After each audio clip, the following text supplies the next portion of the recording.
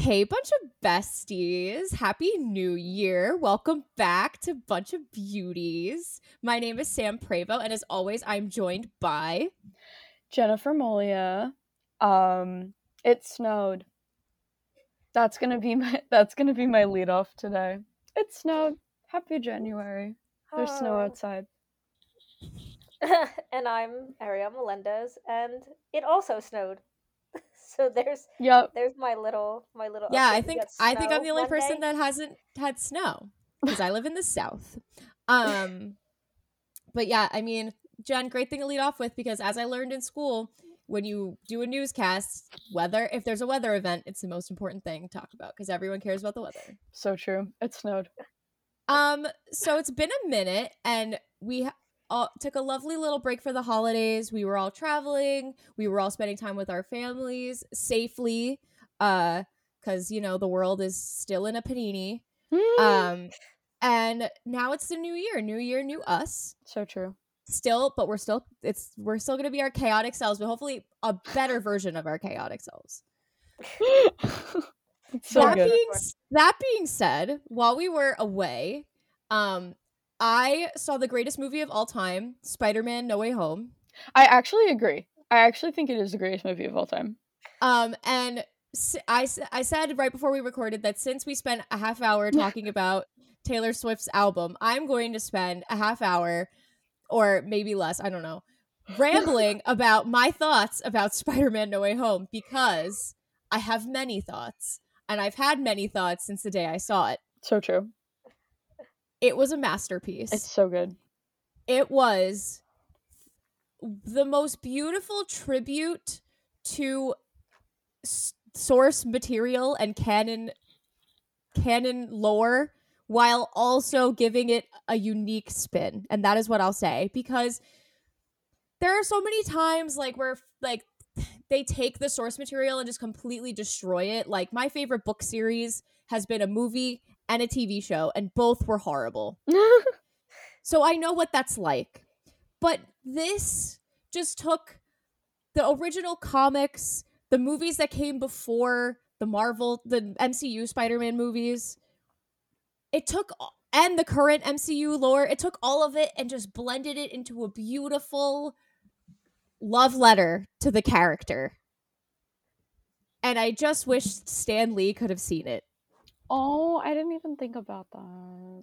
Like the scene. Aww. So I'm not even going to give a spoiler warning at this point because Andrew Garfield's embargo on talking about being in the movie is over. So I think that gives me the right to not say spoiler alert. If you haven't seen it yet, if you don't know what happens, I'm so sorry. But I feel like if you were going to see it by now, you've seen it. Exactly. Yeah. So, the scene where the three of them are on the scaffolding and they're running and they're about to take their leap towards this. Everyone says it's the Sinister Six. There's 5 of them, guys. I've counted in my head so many times. There's 5 of them. I counted in my head so many times because I'm like, it wasn't the Sinister Six. It was Goblin, Doc Ock, Lizard, Sandman, and Electro. That's 5. Good math. Okay? Good math, 5. Sam. Anyway, when they're leaping towards the Sinister Five, if Stan Lee could have seen just the 3 versions of his character in unison flying towards their greatest adversaries, I just can't. I can't. I melt every time I think about it. But there's so many things about it. They paid so much attention to these tiny little details. Mm-hmm. I don't know, Jen, if you've seen or Ariel, if you've seen the Tobey Maguire Spider-Man movies. I have. I've seen none of them. Yeah. So when Tobey's Peter, it's very confusing when I talk about the different Peters. When Tobey's Peter meets Doc Ock for the first time and they're talking, Doc Ock, he's going to work for him. For those who don't know Spider-Man lore, Doc Ock is a scientist. Peter works for Doc Ock, said scientist. He becomes a mentor to him.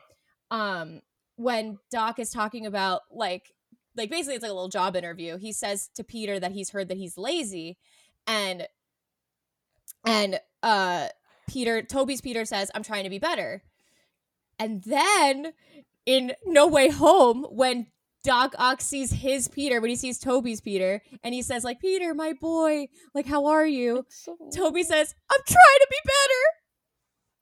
There were so many things like that where like it didn't register in my head until hours after, and then I would just sit there and No, be I was like, sitting there. Yeah, I was ranting to my dad because I saw it with my dad, who's like my mom's the Marvel person. Like my mom Right. and I have seen almost every MCU project in theaters together. There's like a handful that we haven't. I think like I could count on one hand the ones that we haven't seen in theaters together.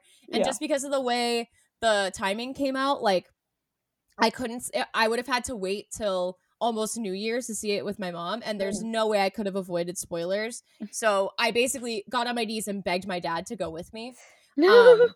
But he agreed. He was like, "Well, it's Tom Holland and Benedict Cumberbatch, two of your favorite people in the world." Little did So he true. know I'm also in love with Andrew Garfield. So it was just like, I was like, "Exactly, Dad, you're right." So we found tickets and we went, and like he's seen most of the Marvel movies. He's just a big Iron Man guy, and he's still kind of salty that Iron Man is no longer with us. So Understandable.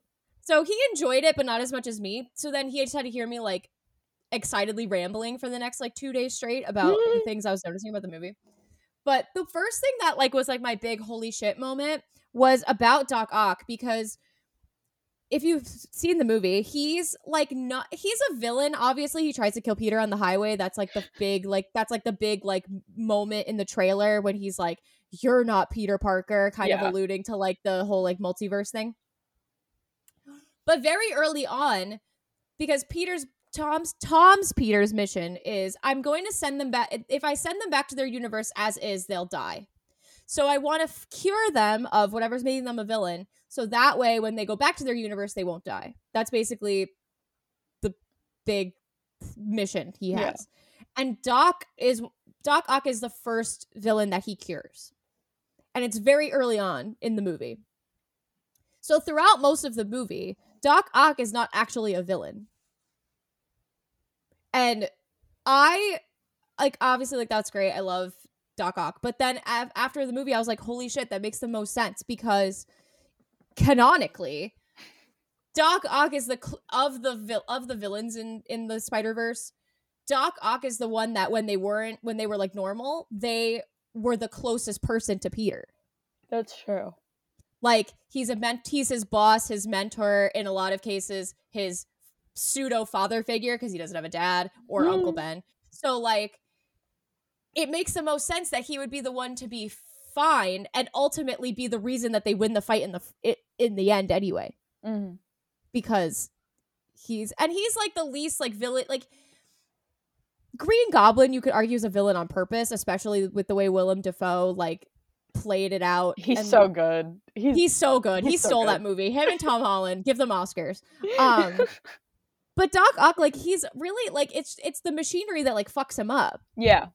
So like, he's like, the line is kind of blurred of like, is he a villain to be a villain, or is he just like, you know what I'm saying? Yeah. So it just makes the most sense that he would be the one to like help them out and like be cured first, and not really be a villain in the story ultimately. Mm-hmm. And I was just like, holy shit. Like, I was sitting there like in my car, like mind blown on the way home from the movie. I'm like, they really did that. And obviously the big one is that Andrew's Peter couldn't save Gwen, his love interest. He tries to save her. Again, if you haven't seen The Amazing Spider-Man, highly recommend it. We can't give a spoiler warning for that because that came out years ago. Yeah. I'm just filling in the blanks, especially for Ariel. Yeah. So Gwen is falling off of a building. Andrew's Peter decides, I'm gonna web her back up. Easy peasy lemon squeezy. And unfortunately, he does web her, but it's too late. And she smacks the ground, breaks her back, and dies. It's so bad. I rewatched that movie the other day, and like, I didn't realize. You just see the crotch. It's so bad. I didn't realize. I thought she just like, I don't know how I thought she died, but I did not remember that you hear her head like smack the concrete. Yeah, her head smacks the concrete, and her whole like spine just breaks. It's really bad. And like when he's trying to like, the web comes out and it's like a little hand, and he's like trying to get her. Mm-hmm. Yeah. Anyway, go on. Yeah. So he feels responsible because he could have saved her and he didn't. So in the big fight, MJ, Tom's Peter's girlfriend, is falling similarly, seemingly to her death, and Tom can't save her. And so Andrew's Peter learned his lesson, which was the big thing. I was like, oh my God. Instead of trying to web her, he just dives down right after her, scoops her up, and then webs them so they can just land on the ground. And she looks at him, and he's like, and he's tearing up because he's looking at her like, holy shit, I just made like I like repented basically. And she looks at him and she's like, are you okay? Because she knows. And he's like, I'll be okay. I was like, stop it. I think that's what I liked so much about this movie, is that it was sort of like you said at the beginning, Sam, like it does all those callbacks to like the other like franchises and the other movies, but not in a way where there's no storyline. Like I went to see the new Ghostbusters movie that came out, and I'm not a Ghostbusters person, so if you are a Ghostbusters person, you probably enjoyed it more than I did. But the whole time I was just like, I don't get it. I'm confused. I don't know what's happening. And it's because like that movie was so devoted to the fan service that there really wasn't a lot of plot. Like it was just like, ooh, look at these old guys that used to be in the movies, and look at this and look at this. And I think that like what this movie did right is that there is that element of fan service with like the other two Spider-Men and like the callbacks, but it still is like a cohesive story that moves things along. And like by the end I was like, well, I'm ready to see the next Spider-Man movie. Yeah, I think I agree with you. I've seen a lot of criticisms of this movie, which how could you criticize this movie? But the main criticism was that it was fan servicey, and I'm like, I think anyone that says this movie's too fan servicey hasn't actually seen it. Yeah. Because Toby and Andrew's characters, they're pivotal in the storyline, absolutely. But they are not introduced in this movie until, I would say, the halfway point. I was going to say at least halfway, yeah. At least halfway. The whole first half of the movie is about the struggles of MCU's Peter. Mm-hmm. Of the fact that now the whole world knows who he is. Now he's public enemy number one because people think he's a murderer. How him and his girlfriend and his best friend can't get into their dream school because they're associated with him. Like that's all real issues that have nothing to do with the quote unquote fan service of introducing Andrew and Toby. Yeah. And the fact that they introduced this concept of the multiverse, which is important going forward. Like you said, it there's all context for it. Like the reason that all these villains that we've grown to love from the other movies, the reasons that they come through into this universe, there's a reason for it. It's not they don't just show up. Yeah, 100%. And I also think that like it really ties up any loose ends from like the old movies. Like especially Andrew's movies. That's what I was gonna say, because he was always my favorite Spider-Man. Like, obviously, me too. I have nothing against Tom Holland. I think he's doing a great job. But, like, the Amazing Spider-Man movies were, like, the ones that were out and were popular when I first started getting into Marvel. I'll amend what I said when you're done. Okay. So, like, those were the ones that were always, like, special to me. And I have always said, Andrew Garfield should not be blamed because he was put in mediocre movies. It is not his fault. And I've been rewatching a bunch of Marvel stuff while I've been home for winter break just because there isn't much else to do. And after rewatching both of the Amazing Spider-Man movies, I was like, none of the problems with this movie are Andrew Garfield's fault. Like, no. I really like the first Amazing Spider-Man. I probably wouldn't change much about that. The second movie is like, why is Rhino there? Don't understand. I know why Green Goblin's there, and it's to kill Gwen, but also why is he there, and why is he the son, and why do we just see the dad die? Like, there's so much wrong with it, but none of it is Andrew Garfield's fault. So I always had, like, this, like, chip on my shoulder about it, where I was like, guys, like, why are we being mean to Andrew Garfield? It's not his fault. And so the fact that, like, he was able to come back in this movie, he was funny. He was incredible.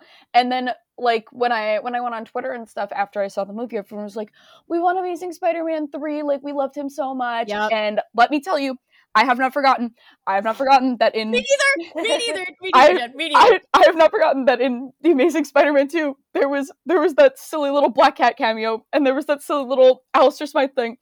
I have not forgotten that we were setting up the Sinister Six for Andrew Garfield. Have not forgotten. I have not forgotten that, like, when we ended it, he was all weepy, and he was all sad that his girlfriend died, and, like, he was gonna come back and, like, fight the Sinister Six. Like, literally, has not left my mind. Nope. Marvel, if you're listening, I think you should still make it. I think you should. So this is the thing with, like, the Sony Marvel thing, because The thing with the thing, if you will. yeah. So this is so when you said that Andrew was your favorite Spider-Man, he was mine pre Tom Holland. Yes. So this has always been my viewpoint of the three Spider-Mans, and I still stand by it based from their movies. This is No Way Home. This has nothing to do with how they acted in No Way Home because it was written by MCU people. So right. From their movies alone, Tobey Maguire is an excellent Peter Parker. He's an okay Spider-Man. Yes. Andrew Garfield's a great Spider-Man. He's an okay Peter Parker, except for the way they wrote him in the MCU, which is how they should have written him the whole time in the first place. Yes. Then Tom is a good mix of both. I would agree with that. Which is the writing, obviously. Because that was the first thing I thought when I left the theater. I said, how was Andrew Garfield a better Peter Parker in one half of a movie than he was in two whole movies by himself? Well, that's the thing is, like, like you said, he's a good Spider-Man because he is so, like, charismatic, and, like, in the Amazing Spider-Man 2, where he, like, sees the little kid and he's like, what's your name? I'm Spider-Man. Yeah. Like, give me a high five. Let me walk you home. Like, doing that stuff, he's so good. But I think that the reason why he sort of falls short as Peter Parker is because he is so charismatic. Like, Peter Parker's supposed to be a nerd and, like, not get girls except for, like, the one girl that he gets, and, like, just, like, be, ooh, he's so smart, but he's such a loner, and, like, he just didn't play that. Like, he played him like a better person than he is. It's just, like, though I feel like one of the trademarks of Peter Parker is that, like, he isn't sure of himself, he stumbles on his words, like, all that stuff, like, the way, especially around MJ, or Gwen, or whatever girl it is, whatever, you know, timeline you're in. But especially the way he talks to Gwen when they're dating, I mean, it's great, but, like, it's not Peter Parker, if that makes sense. Like, I shouldn't be watching it and being like, ooh, he's so smooth. Like, he should not be smooth. Like, right. Exactly. Like, she should be looking at him like, you're a fucking dork, but you're my fucking dork, and I love you. Like, that's how it goes. You know what I mean? Like, yeah. Like, and that was always my and that, again, that's writing, obviously. Yeah. Like, that has nothing to do with, if they wrote him that way, Andrew would play him that way. So that was why I always defended Andrew. I was like, you can't blame him for playing the character the way that it was written. No, exactly. Yeah. Because he knows Spider-Man. Like, all three of them had prior, like, knowledge of the character. They didn't go in blind playing this well-beloved character. So anyway, that was just, and I also am partial to Tom Holland because Stan Lee said that Tom was always how he envisioned Peter Parker. No, like you said, he's such a good mix of both, and I also think it's because, like, it's also his height. Apparently he's supposed to be short. Yeah, like, that's what I was gonna kind of say, is, like, he like looks like a kid. Like, not that but I mean, if you're watching the Amazing Spider-Man, like, Andrew Garfield looks like an adult. And even if you're watching the original ones, like, Tobey Maguire does not look like a kid. And I want to say in Homecoming, he's supposed to be like 15 or 16. Like, he looks it. Like, he doesn't look like, and that's just a general gripe I have with, like, the world when very clearly adults are playing teenagers. And so I think it's like a legal thing with, like, labor and all that shit. Like, having adults is easier, which is a whole other thing. But it is very annoying when, like, I'm 27, but I'm playing a kid who's 16. Yeah, no. So that's why I think he, like, does such a great job, and I'm very interested to see what happens next, because my immediate thought when I finished the movie was like, oh, he has no one now. Yeah, I was gonna get to that part too, because now I talked about the fan service part. I knew as soon as May said, "With great power comes great responsibility." I was like, "Oh, she's dead. She's gone." I was like, "It's done. It's dead." It's done. She's dead. They didn't have to do that to me the way they did it, where she's like, I just want to lay down, and he's like, May, wake up, May, wake up. I was like, it's Mr. Stark. I don't feel so good all over again. It was, and the fact that like her eyes didn't even close like messed me up so bad. I don't know how they do it in movies. I don't know how actors do it when you just see the life leave them with their eyes open. I don't know how they do it. I just don't know how they do it. And like him, I think it was one of the most powerful shots in the movie. It's raining, of course, for cinematic effect, and he's standing there with his mask off, but he's still in like his messed up suit in the rain, and you hear J. Jonah Jameson going off in the background about how Spider-Man's evil and it's all his fault, and how like innocent people. My friend and I were talking about this, and how he's going off about how like the innocent are the ones that are affected by all this, and is Peter not innocent? Like, yeah, what has he done? Innocent little boy? Like what has he done? And the one little heart attack that I had was obviously at the very end. The world has to forget who Peter is in order for everyone to go away. And two things. One thing broke me. The other, I almost had a heart attack. When he says goodbye to MJ and she says, I love you. And he says, he's going to say, I love you back. And she stops him and says, tell me next time I see you. Yeah. I was like, no. Bawling. I brought tissues to the theater. So I was like soaking up all my tissues, like bawling my eyes out.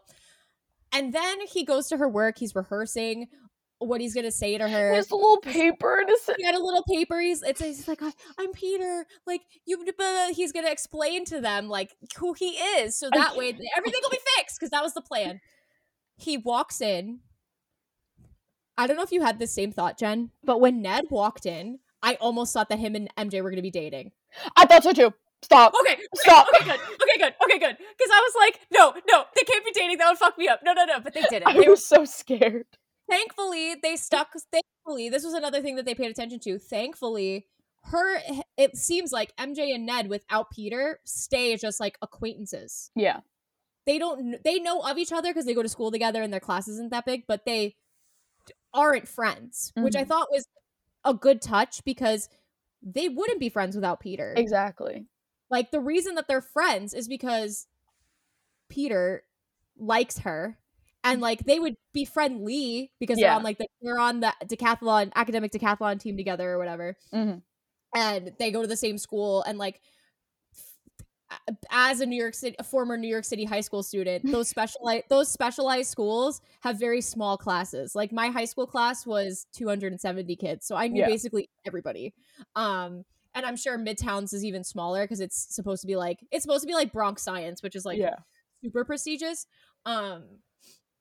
So, like, they would know everybody in their class, especially if they're on the decathlon team together. So, it would make sense that they're friendly, but they wouldn't be as close as they were because of Peter. Yeah. So, when they come in and start talking about MIT, I was like, thank God they're not dating, because that would have ruined me. But I thought Peter was going to ask MJ about the Black Dahlia necklace. Okay, that's what I said after the movie, because I'm always that person that's like looking for like plot holes and stuff, and that was the one thing that I couldn't get over, is be like, how'd you get your necklace? Where'd you get from? Well, I think in that moment, this is the only thing I can think of. I think in that moment he realized that he's not going to tell them who he is, and so he's like, if I bring it up, then that opens the can of worms of like having to tell them who I am. Yeah. So I think he just let it go, and then and honestly, coming from Peter's perspective, he would be more concerned that she like has the cut on her forehead that's healing. He would probably check in on her and be like, how is it better? Because he still cares, but he still loves her.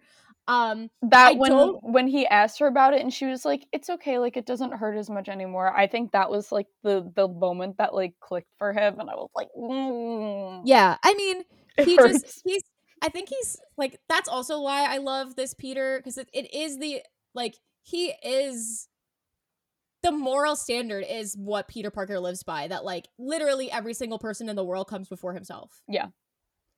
And like that's a whole other thing. Like hence why he had to fix all these people before he sent them back. He probably needs tons of therapy and like needs to work on self-image and all that kind of stuff. But like regardless, he puts every other person before himself. And so seeing how happy they were about going to MIT and how knowing who he is could potentially fuck that up down the road and how it would just make their lives more difficult, he sacrifices his happiness basically for theirs. And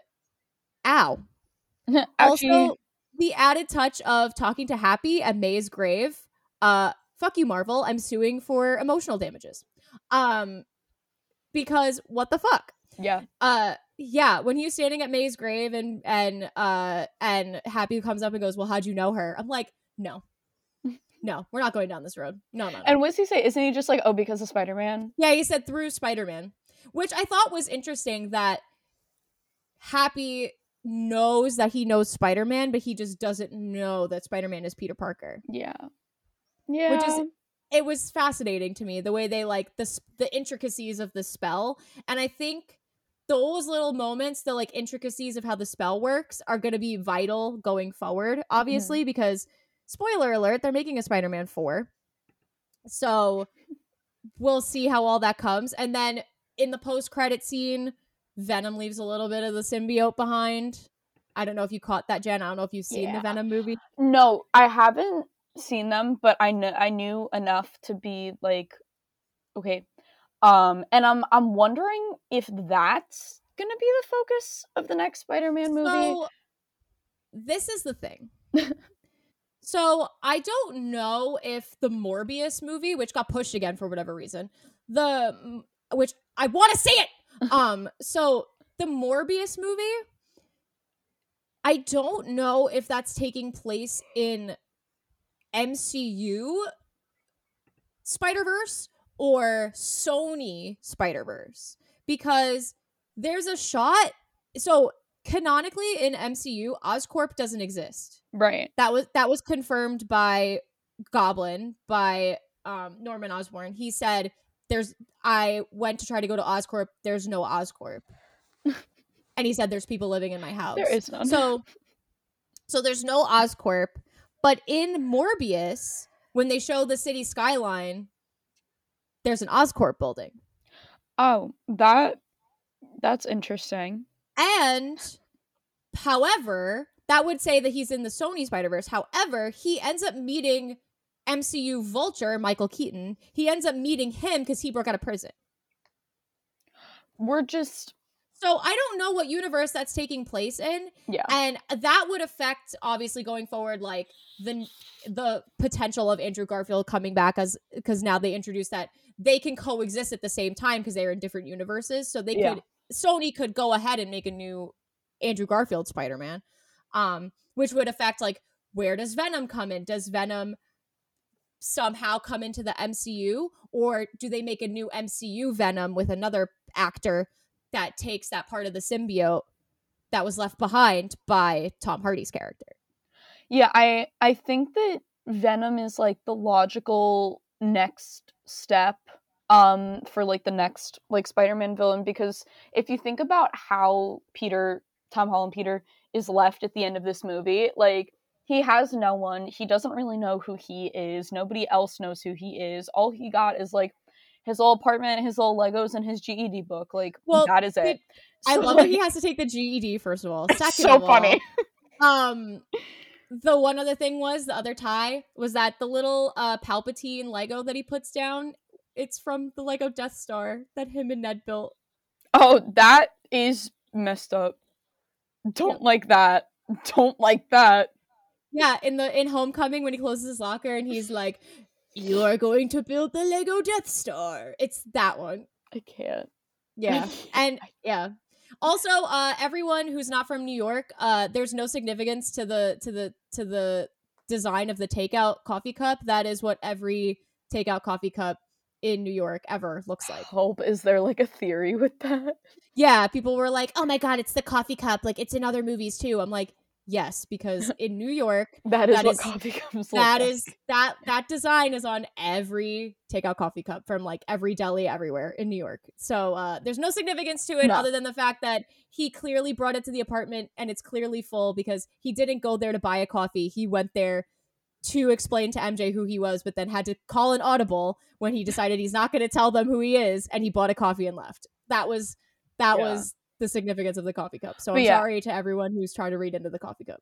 I think Venom would be a cool next step because Venom's supposed to be like the anti-Spider-Man. And I think that the Tobey Maguire Spider-Man movies absolutely butchered Venom. Well, oh my god, they did. It was so bad. I remember seeing that in theaters. It was so bad. Spider-Man 3, I don't care what you have to say. Spider-Man 3 was so bad. It was the worst one. I don't care what you have to say about the Amazing Spider-Man movies. Spider-Man 3 is the worst Spider-Man movie and one of the worst movies I've ever seen. Just period. Jen, I saw that in theaters. Yeah, okay? No. How do you feel for me? I saw it in theaters. The fact that Mans doesn't notice there's a fucking alien crawling around in his bedroom.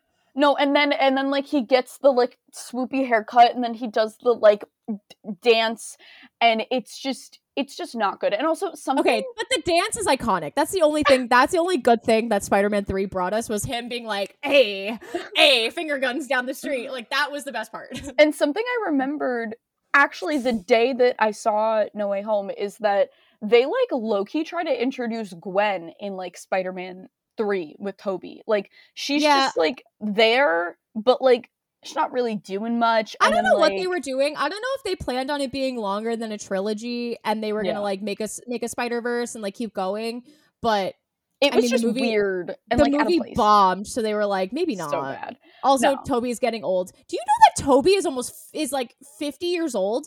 Yeah, I googled that after the movie and I didn't like it. Andrew Garfield's 38. Didn't like it. That scared me. I was like, he's in his mid 30s. I was like, he's almost 40. Great. Yeah.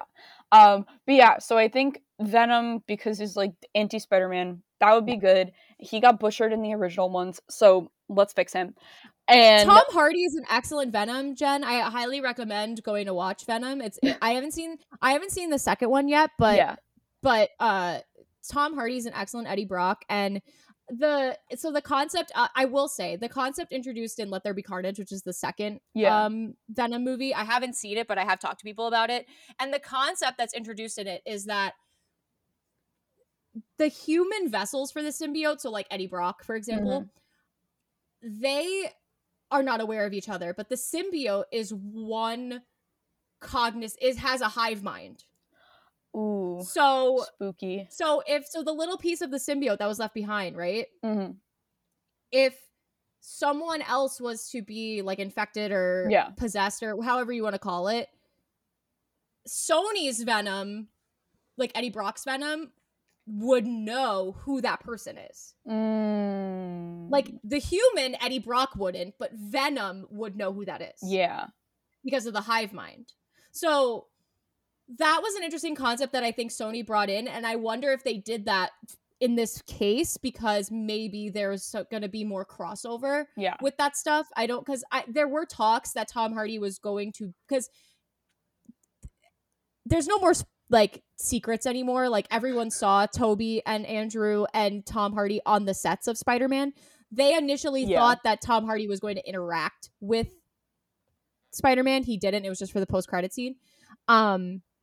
But there's been a lot of like, and in like a deleted Venom 2 scene, they like talk in vague terms about what's going on in the MCU.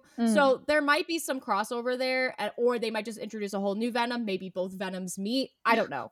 But it's going to be very interesting. And obviously the MCU is going on outside of Spider-Man stuff because Multiverse of Madness is coming and the trailer looks amazing. I am very excited. Okay, so I still haven't seen the first Doctor Strange movie just because I know I had a couple years where I kind of like fell off and I didn't really watch it right now. Marvel movies. Like I'm gonna end the episode. Go watch it right now. It's on my list of stuff I'm watching over break. I am doing a rewatch of movies that I felt like I didn't appreciate enough the first time I saw them. But I'm also okay. And obviously I haven't seen Doctor Strange, so it's on the list. I am one of those people. I know that there's few of us, but we are passionate. I find Benedict Cumberbatch to be one of the most beautiful humans to ever walk this earth. Okay, yes, very much like Benedict Cumberbatch. Big fan. And he is an incredible actor. the first Doctor Strange. It's so good. The It's thing so is, good. I wasn't really sold on it just because with every other Marvel movie, I went in sort of knowing the character. Like, obviously, when you went to see the first Iron Man, like, you knew who Iron Man was. When you went to see the first Captain America, Yeah. like, you knew who he was. So I remember when Doctor Strange came out, I was like, oh, I don't really know who this is. Like, I'm gonna just skip this one. Like, it's probably not gonna be that important. And then he's like... everything is important. That's the thing about the MCU. Every little thing is important. Did you see WandaVision? I just watched it, like, last week. WandaVision? Sorry to people who love Falcon and Winter Soldier and Loki and whatever. WandaVision was the best project. Aside from No Way Home, WandaVision was the best project that Marvel put out in 2021. I haven't seen the other, like, miniseries yet. I think I'm gonna watch those. You have to watch them all. They're all important. I think I'm gonna do those when I get back to school. I have a whole plan. I think I'm going to do the rest of the movies that I want to watch or rewatch while I'm home, and then do the series when I get back to school. You have to watch them all. They said that literally, if you can, like, not watch the shows to watch the movies, but you will be so lost. Like, well, you won't be so lost, but there will be certain things over your head because it's so important now. But WandaVision was incredible, and it was so good. The way that, like, each episode was its own, like, decade. I will say the last 2 episodes, I was like, can this girl just catch a break? Like, no. This poor woman. Like, and that was my only complaint with it, was I felt like the last 2 episodes were so Avenger-y that I was like, oh yeah, like, right, we're watching Marvel. Because she's in Multiverse of Madness, so they were just setting her up, introducing her, like, as the Scarlet Witch to, like, when they said her name for the first time. Yep. Because I loved WandaVision though. She is going to be. They kind of made it seem like it's going to be the What If Doctor Strange that's the villain, but if you know anything about the MCU, that she's going to be one of the villains in Multiverse of Madness.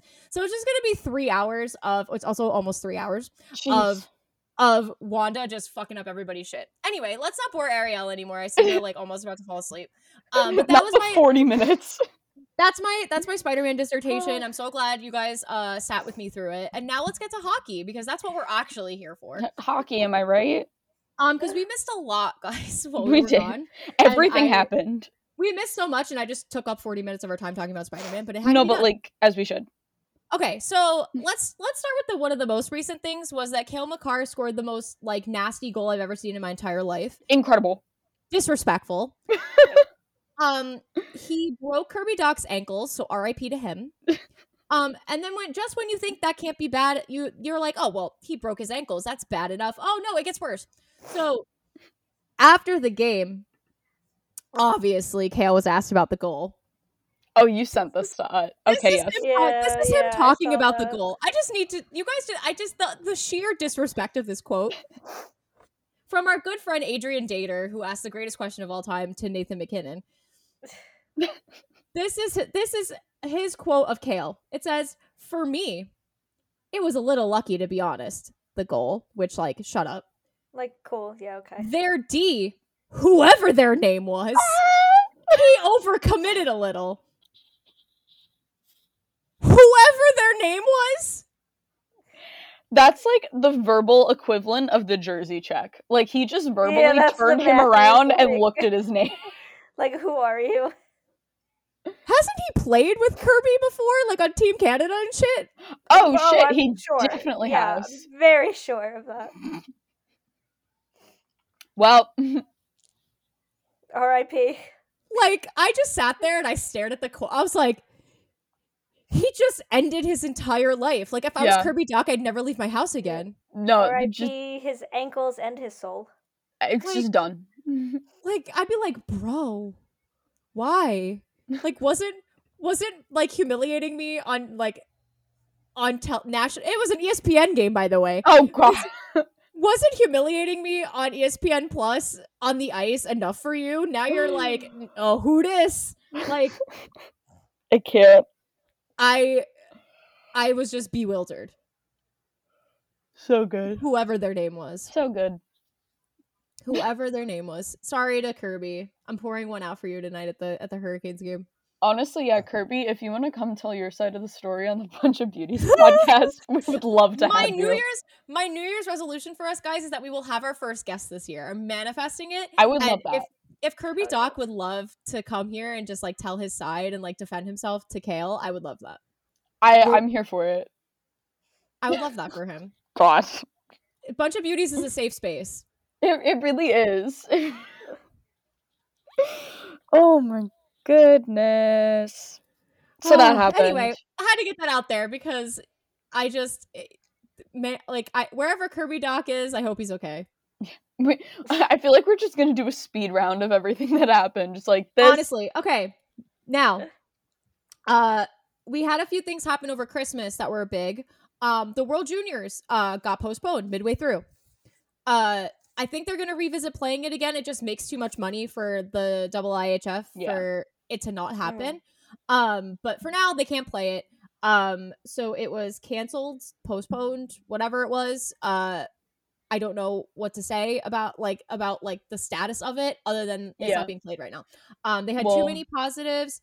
USA had to forfeit a game in the process. It sucks because it was a game they would have handily won. And they were on track to try to repeat as gold medal winners, which they had never done before. And it sucks. Canada was a wagon.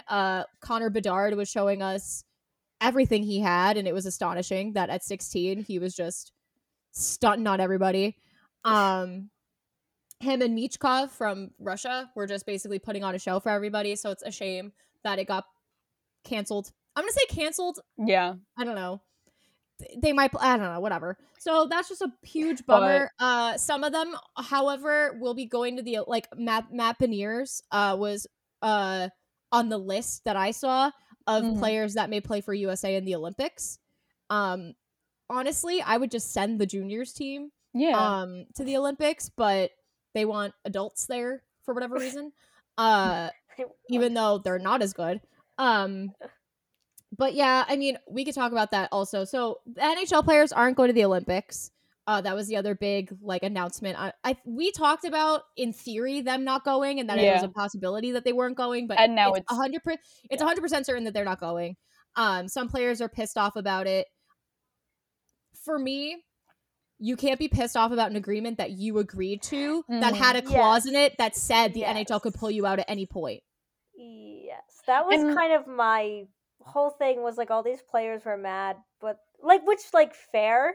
In their reason, oh, you dream about this, that's fair, but weren't you part of the reason that you weren't going? Because I mean, obviously I'm sure the NHL was the final decision, but they kind of had left it up to the players, which we knew if they left it up to the players solely, they'd gone anyway.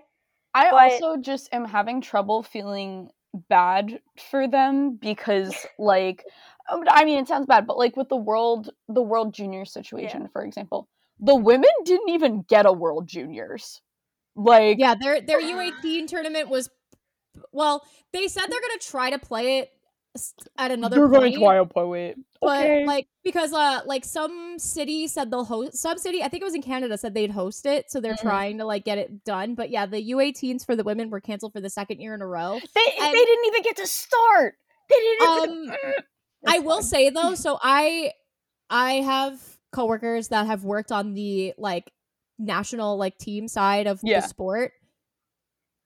It is very expensive for these countries. It was supposed to be in Sweden. For these countries to put on a tournament, it is, especially to bubble these players, it's very, very, very expensive. And unfortunately, this is no fault of these women, these girls at all. However, it is just a fact of life that these tournaments for these women do not make as much money as the World Juniors. The World Juniors, absolutely. The boys World Juniors is one of the most profitable tournaments that the IIHF holds. So that's why they tried to put it on at all costs, because it is a money printing machine for them. Unfortunately, the U18 team, if the U18 tournament for the women, I think it was Sweden, was to put it on, they would have put it on at a huge financial loss. And especially in a pandemic, you can't do that. No, so, I understand. I completely why understand. It happened. It's just annoying. I think what pisses me off is no effort to try to postpone it for another date. I think that's the thing. The World Junior boys, immediately when it was canceled, postponed, whatever, there were talks like, we'll find another time to put it to finish it out. Like when the U18 women get canceled, it's just, okay, it's canceled. They're not going to play. And it took all this pushback and then another city saying, we'll put it on for you, to say, oh, maybe we can hold this tournament. So I think that's what it is. It's a lack of effort. Yeah, and the other thing is, like, obviously, as Sam explained, there are, like, legitimate reasons why it didn't happen, but there is none of that transparency. So, like, what it looks like, if you're someone who doesn't devote every waking moment to the sport like we do, just, like, looking from the outside, it's just like, oh, the guys were able to do it, but the girls weren't. And, like, I think that they had been saying, like, oh, it's for COVID reasons, which is just, like, such a blanket. And then it's, like, again, if you're on the outside looking in, are you supposed to be like, oh, like, girls can get COVID, but boys can't? Like, I just think the whole thing was handled very badly. Yes. Like, they definitely could have handled it a lot better. But, I mean, that's hockey, right? They definitely could have handled it a lot better. That's just the motto, that hockey could have been handled better. Yeah, but I mean, that's just how it is. And everything could be handled better. Thankfully, a lot of people stood up for these girls, because it is, and it's a fair statement, that it is one of their only chances to show off their talent on a large enough stage that colleges will see them, potential,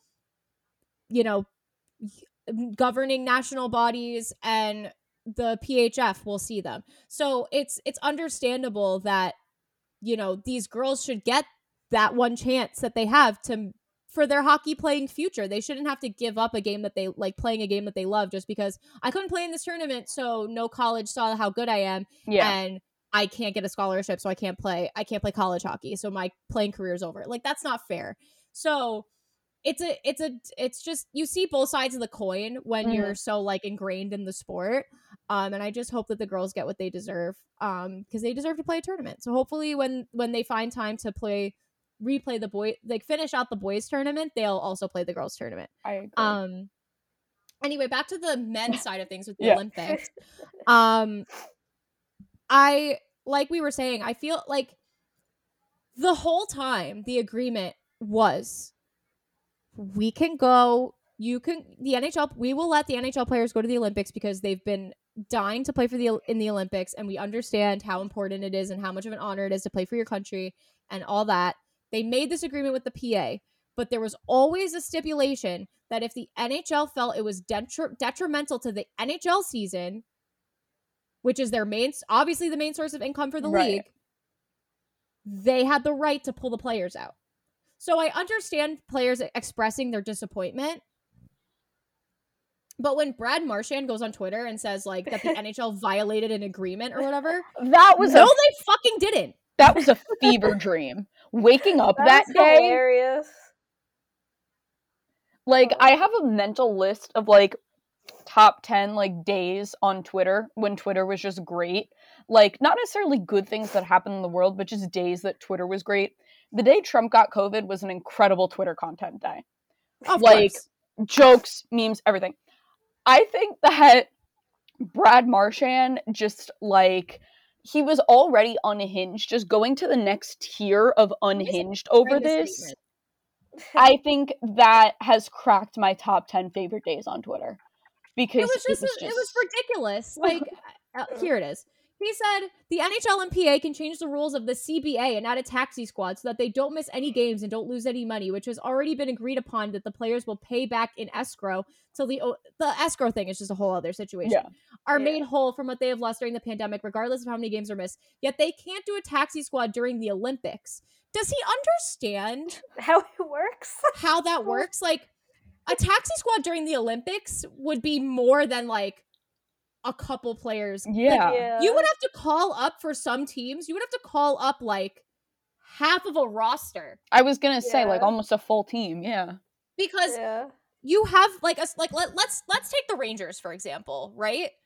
You have Igor Shesterkin, who could potentially be involved in and Panarin, who could be involved in Team Russia if Russia forgives Panarin for whatever. Mika Zibanejad would be going for Sweden. Adam Fox for Team USA. Potentially more defensemen for Team USA and Lindgren, Trouba, etc. Yeah. Like, Philip Hedl, because I don't know how many players they would, like the Czech Republic, he could even be involved. Like, that's like half of a roster. And then what do the Rangers do when it's time to play games? Right, exactly. That's not a taxi squad. That's replacing your entire team. That's your AHL squad. And I was going to say, with the AHL, we've already kind of seen, like, half a team or even more have to get replaced with the Islanders when they were away for, like, the first month of the season. And then that affects the AHL squad. I was just going to say, so then you're pulling, like, half the AHL team to come play in the NHL, which who knows if they're ready for that or not. And then, like, did any of us enjoy what happened with the Islanders at the beginning of the season? Because personally, I did not. You guys did not. I doubt Islander fans did. I doubt the players enjoyed it. So, like, why are you suggesting that we do that with every team in the league? Like, and on what planet? Because the NHL is not stupid. This is a league that relies on ticket sales. Yeah. They rely on gate revenue.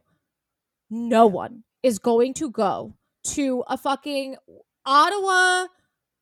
Okay, let's not do Canada because of their attendance restrictions.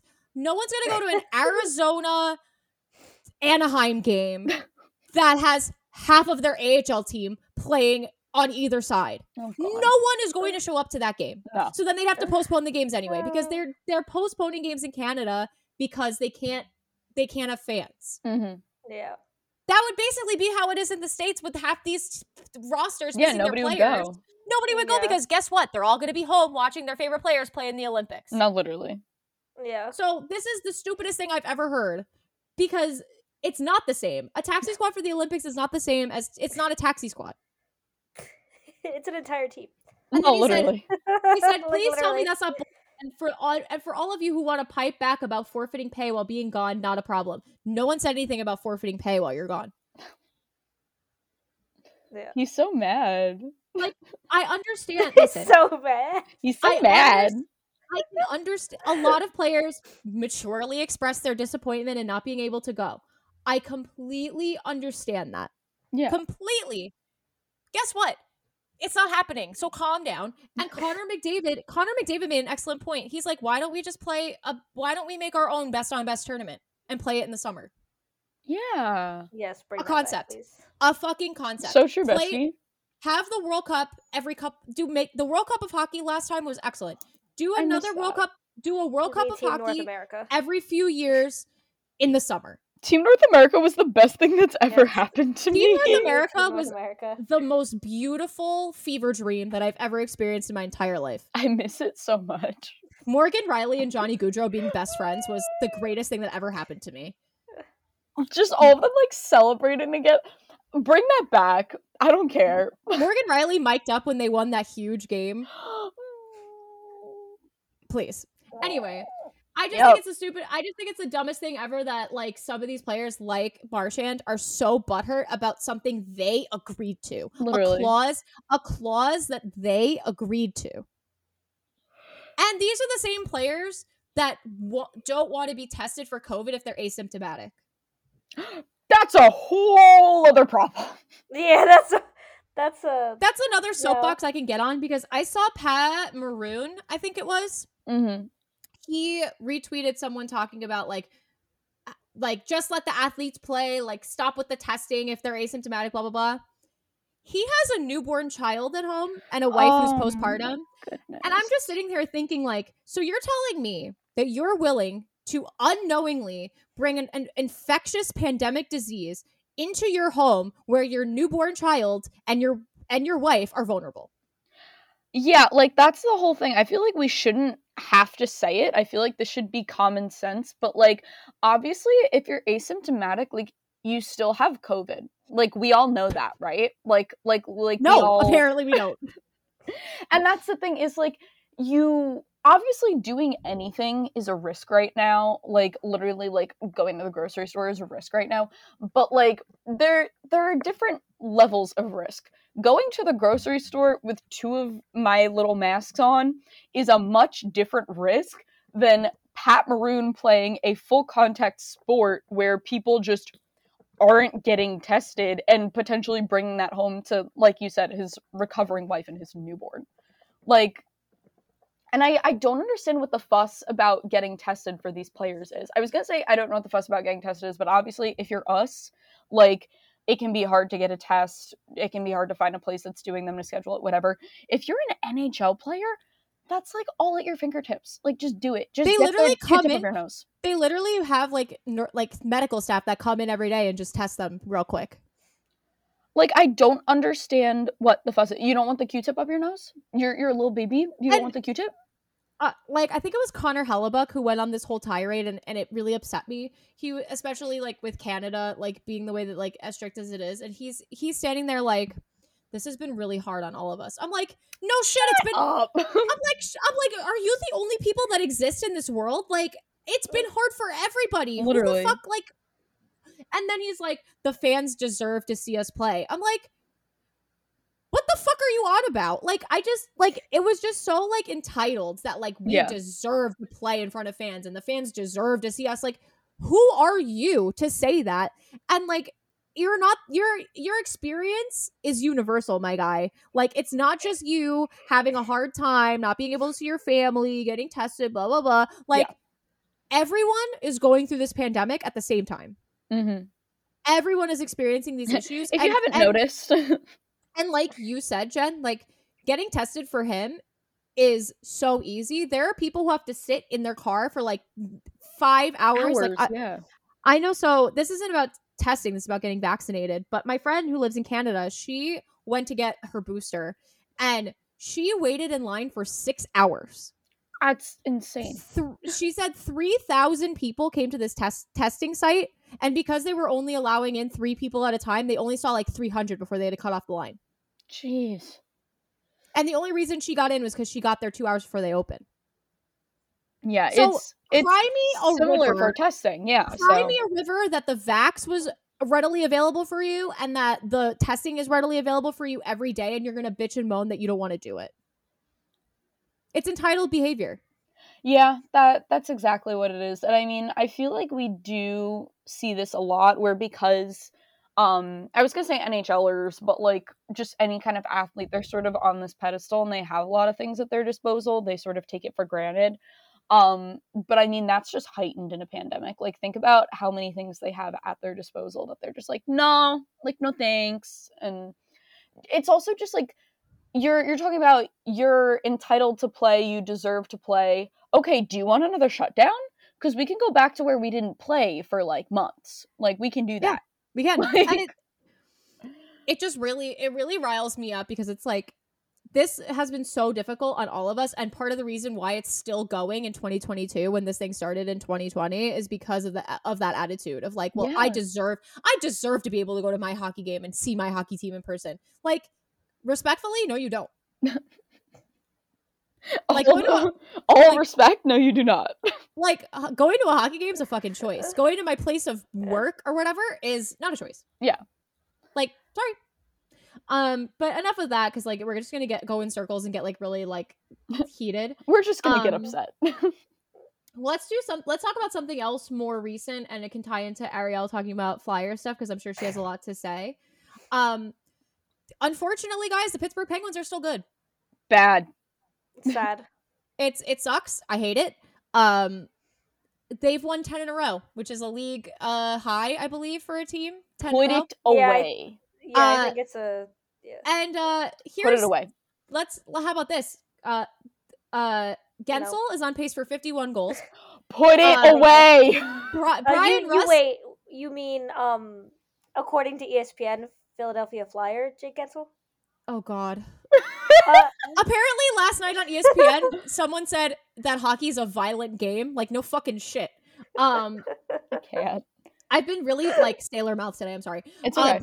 Brian Russ is on pace for 38 goals. No. And this is the one that gets me. Evan Rodriguez is on pace for 37 goals. No, thank you. Stop. Where was this when you were a Saber, Evan? Do not support. I hate it. I am very much upset by it. Chris Letang is like a point a game. So is Sidney Crosby. I'm tired of hearing. I'm tired. I'm tired. And this is the stupidest thing. They still don't have Evgeny Malkin. Evgeny Malkin's going to be back. I'm mad. I'm tired of it. I'm tired. I'm just tired of it. But that ties into the Flyers, Ariel, because as you so eloquently mentioned, they played the Flyers yesterday. I mean, did they play the Flyers or did they play the Phantoms? That's fair. That's still fair. not quite sure if we talk about AHL lineups being played in the NHL. Funny we mentioned that. That earlier. Here's an example. Yeah. We can start off with the fact that yes, Jake Gensel is apparently a Flyer, so no takebacks, Penguins. He's ours now. Because ESPN put out an alert. I have to find it. Yeah, it says Jake Gensel's second period goal cuts into Penguins lead. That was fantastic. It's like title Gensel gets Flyers on the board. Like, yeah, that'd be great. Thanks, he's ours now. You can't have him back. Yeah, no, last night happened. It went exactly as we all expected. As expected. So, let's see, the Flyers did not have Claude Giroux, Ivan Provorov, Travis Konechny, Travis Sanheim, Sean Couturier. We're going to say Ryan Ellis, but they haven't had Ryan Ellis like the entire season. Still counts. They got Derek Brassard back. Like, great, but wouldn't we all like to have Derek Brassard back? Wouldn't we all? But it went exactly as expected with like 6 players in protocol, like 9 or 10 not in the lineup to begin with. Yeah. They weren't bad to start. Like, they didn't look as horrible as you may have thought they did. And they played well in the second period. And then the third period happened, and I can't even say anything about the full game because I was like, not covering this game, bye, or out. We're not gonna Don't subject yourself to that. Yeah. We're not gonna hurt myself to this yet. I went to post game and asked a question anyway, but that's another story. But so true. Yeah, it was bad. They should feel bad. But also the fact that they should be upset with themselves. Played. It was more so that the game even got played to begin with was another thing. When what was it? Ducks Red Wings got postponed because the Ducks had 5 players in protocol. Yeah. We had 6, but whatever. They're very selective with that. Yeah, we played with the. Well, you know why that game got played last night. We all know why that game got played last night. That was the ESPN Plus game. So of course that one got played. Speaking of, I don't want to interrupt you guys, but apparently an update on Kirill Kaprizov, who got absolutely rocked last night by Trent Frederick. Yes. According to the head coach of the Wild, it does not look good. Ooh. That's understandable. So I thought right away you were gonna say concussion. I'm like, that just looked. I think it was that he needed help off the ice, but I don't remember if it was a concussion. I didn't see the hit, so I don't remember if it was a concussion. I saw it, but I only saw it like once. I didn't know if it was like a body part broken or like a concussion. I'm gonna look up the hit. I wouldn't be surprised if it was concussion, but I also wouldn't be surprised if something broke because he was like already going down when the hit got made. I'm gonna look at it right now. I'm pretty sure. But while you look at that, just continue. for a fun little game, this is what the Flyers look like at practice today, which, by the way, does not include Cam Atkinson or Derek Brassard. Yum. Both not at practice. It doesn't look like. Sorry, it doesn't look like. Good. So he didn't need help off the ice, but he went straight to the locker room. I wonder if it's a concussion. It also could be something shoulder related, from what it looked like. Yeah, like I said, I had only seen it one time, and I was trying to remember from like memory of what it looked like. But anyway, back to more pain. Sorry. Back to more pain. Yes, Brassard and Atkinson are not at practice today. We'll find out later. I swear to God, if Brassard hurt himself again, I'm done. You'll be Joel Farabee in the tunnel. Yes, literally. Well, that's already me. Destroying the stick. Anyway. These are your forward lines, and trust me, I will understand if you don't recognize some of these names. So your top line: Farabee, Lawton, Jerry Mayhew, Van Riemsdyk, Hayes, Willman. Okay. Yay for Max Willman. The third line, best line I think there is on this team: Lindblom, Frost, and no one. There is. Oh yeah, I see where you're reading it from. It just says Lindblom, Frost, and then it's blank. As you see my quote tweet. And then Bunnaman, Brown, McEwen. Okay. Your defense. Yeah, your defense is your defense. It is Cam York and Justin Braun. Okay. Igor Zamula and Rasmus Ristolainen. But you have Rasmus Ristolainen, so it's all good. The savior. Everything's fine. And Keith Yandel and Kevin Connaught. But guys, Rasmus Ristolainen is the best defenseman to ever play hockey. He can save your franchise. Who needs Cale Makar when you have Rasmus Ristolainen? Remember when he saved the Sabres? Remember, guys? The only thing I can say about Ristolainen the past couple days is someone apparently owes the man a lot of money because he's literally just murdered like everyone. That sounds like Rasmus Ristolainen. That sounds par for the course. The other day, because I texted my friend about it, because she likes him. I don't remember why. I forget why she liked him. I'm sorry for her. I was trying to find. I can't find it through those. Because I know he hit a man like 3 times, and then they almost pulled off like the Zegras like play again like over the back of the net, like directly after this man got rocked like 3 times in a row by Ristolainen, which I thought was hilarious. Did you see that? Are you talking about Milano? Sonny Milano tried it. No, Sonny Milano. That's a name. No, not that. Wait, he's the one that's. People don't know. He's the one that actually scored the Zegras assist. Maybe that was because they did just play the Ducks.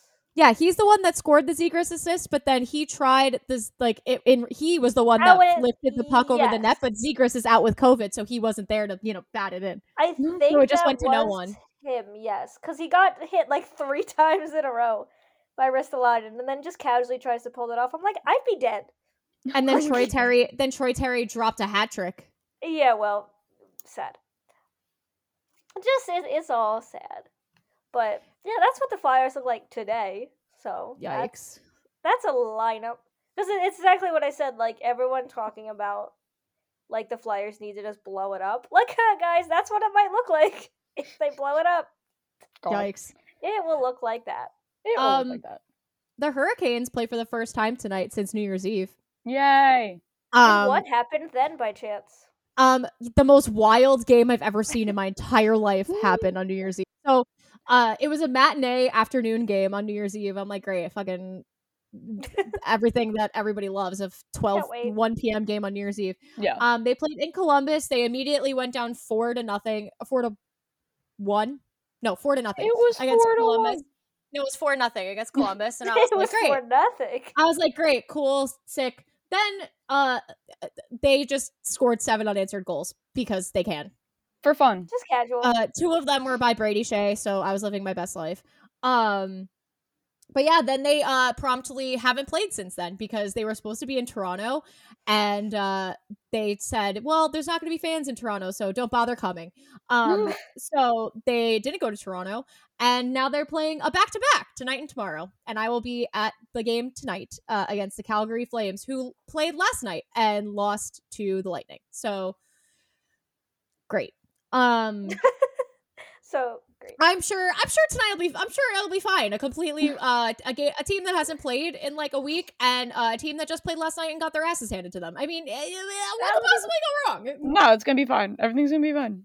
It's also Elias Lindholm will be in town, and everyone hates him now. So that'll be great. That'll be great. Just cash. I'll never understand that. That's like a soapbox for another day. I don't either. So he wanted to stay. It was an issue with money. And then the problem is when they first came back to Carolina, there were 4 of them that had been on Carolina the previous year. It was Bill Peters, the coach, who we all know is the worst. Derek Ryan, Noah Hannafin, and Elias Lindholm. Instead of thanking them separately, they put all 4 of them up on the Jumbotron and said, like, thank you, which is the stupidest thing ever because you drafted Lindholm and Hannafin in the first round, and that's all you give them.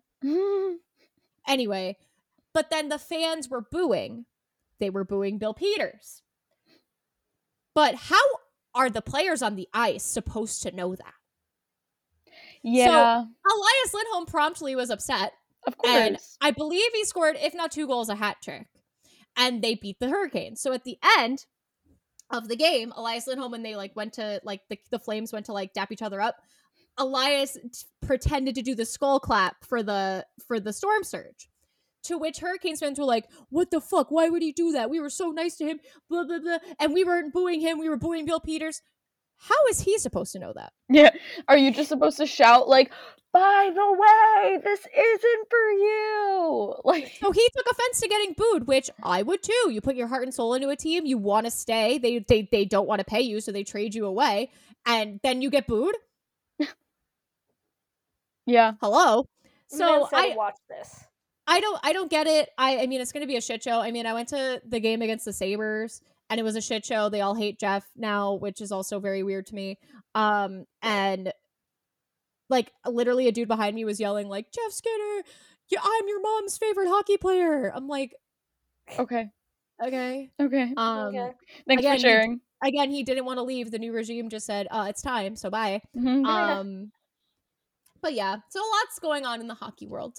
But we're at an hour and 10 minutes, and I actually have to bounce in like 5 minutes. I have to go out, so I'm gonna get Chipotle. Woo! I am taking my grandma to a doctor's appointment. You should get Chipotle after. I don't even know where Chipotle is around here. There's a lot of Moe's around here, not as much Chipotle. Okay, I support still. Yes. I may be going out to dinner before the hockey game, so I think I'm gonna hold off. So that'd be so fun. Yeah, if my mom's feeling up to it, we're getting ramen. Yummy. Woo. So fun. But yeah, so this was a great first episode back, guys. Yay. New year, new us, same chaos. Same us. Yeah, new year, same us, actually. But yeah, hopefully our resolution can come true this year. The podcast will be bigger, better, and we'll have some guests. Yes. But as always, thank you guys so much for listening. If you liked us, you can follow us on Twitter as well at BeautiesPod on Twitter. We will be more active on there. I say that every episode, but I promise we'll be more active on there. And there's a whole bunch of other episodes too. If this is your first time listening, you can go back and hear more of our chaos. And we'll be back next week. So thank you guys.